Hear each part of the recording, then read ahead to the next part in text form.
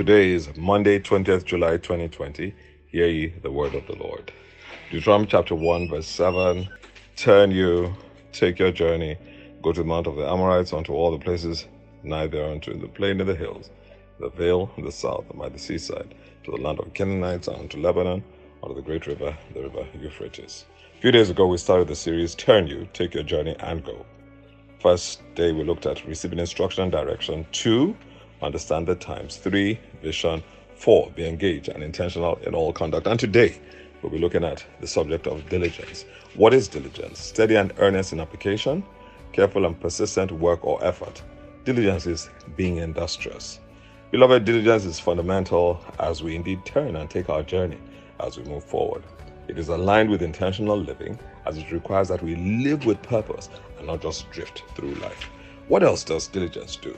Proverbs chapter 10 verse 4, the Bible says, "He becometh poor that dealeth with the slack hand, but the hand of the diligent maketh rich." Diligence promotes you above your peers. Proverbs chapter 12:24, Amplified Translations, says, "The hand of the diligent will rule, but the slothful will be put to forced labor." What does it do? It delivers precious possessions.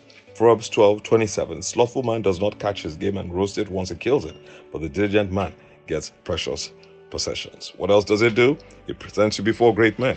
Proverbs 22:29 saith, "The man diligent in his business, he shall stand before kings. He shall not stand before mean men." All that we do in this season must be attended to, beloved, with the right attitude. Proverbs 6:6, Bible says, "Go to the ant, you sluggard, consider her ways and be wise. Doesn't have a guide, overseer, or ruler, provides her meat in the summer, gathers her food in the harvest. How long will you sleep, O sluggard? When will you arise out of sleep? A little sleep, a little slumber, a little falling on hands to sleep. So shall your poverty come as one that travelleth, and thy want as an armed man."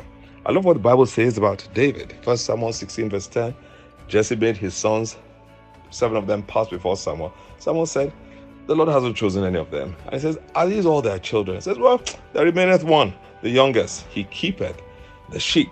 But obviously, David was faithful and diligent in keeping the sheep, because the Bible tells us in Psalm 78 verse 70, he chose David also his servant and took him from the sheepfolds.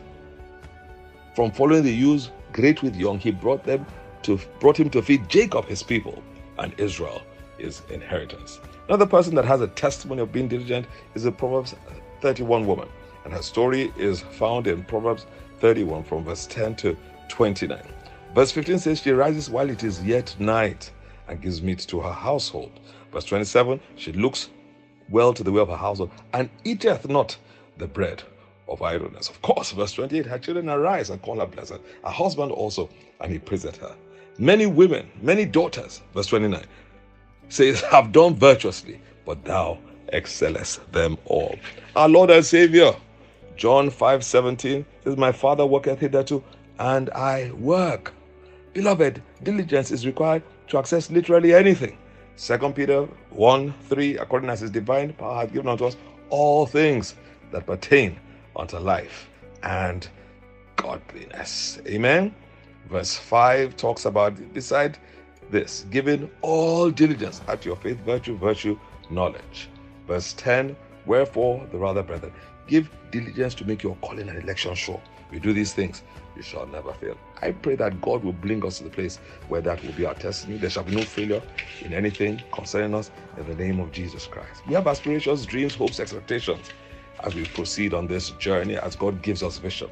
Proverbs chapter 14 verse 20, the Bible says, "In all labor there is profit, but the talk of the lips tendeth only to penury." Let us move away from the talk of the lips. Ecclesiastes chapter 9 verse 10, the Bible says, "Whatsoever thy hand findeth to do, do it with all thy might. There's no work, device, knowledge, wisdom in the grave where you go." May we not be found wanting, really effort and diligent in this season, in the name of Jesus. God bless you. Amen.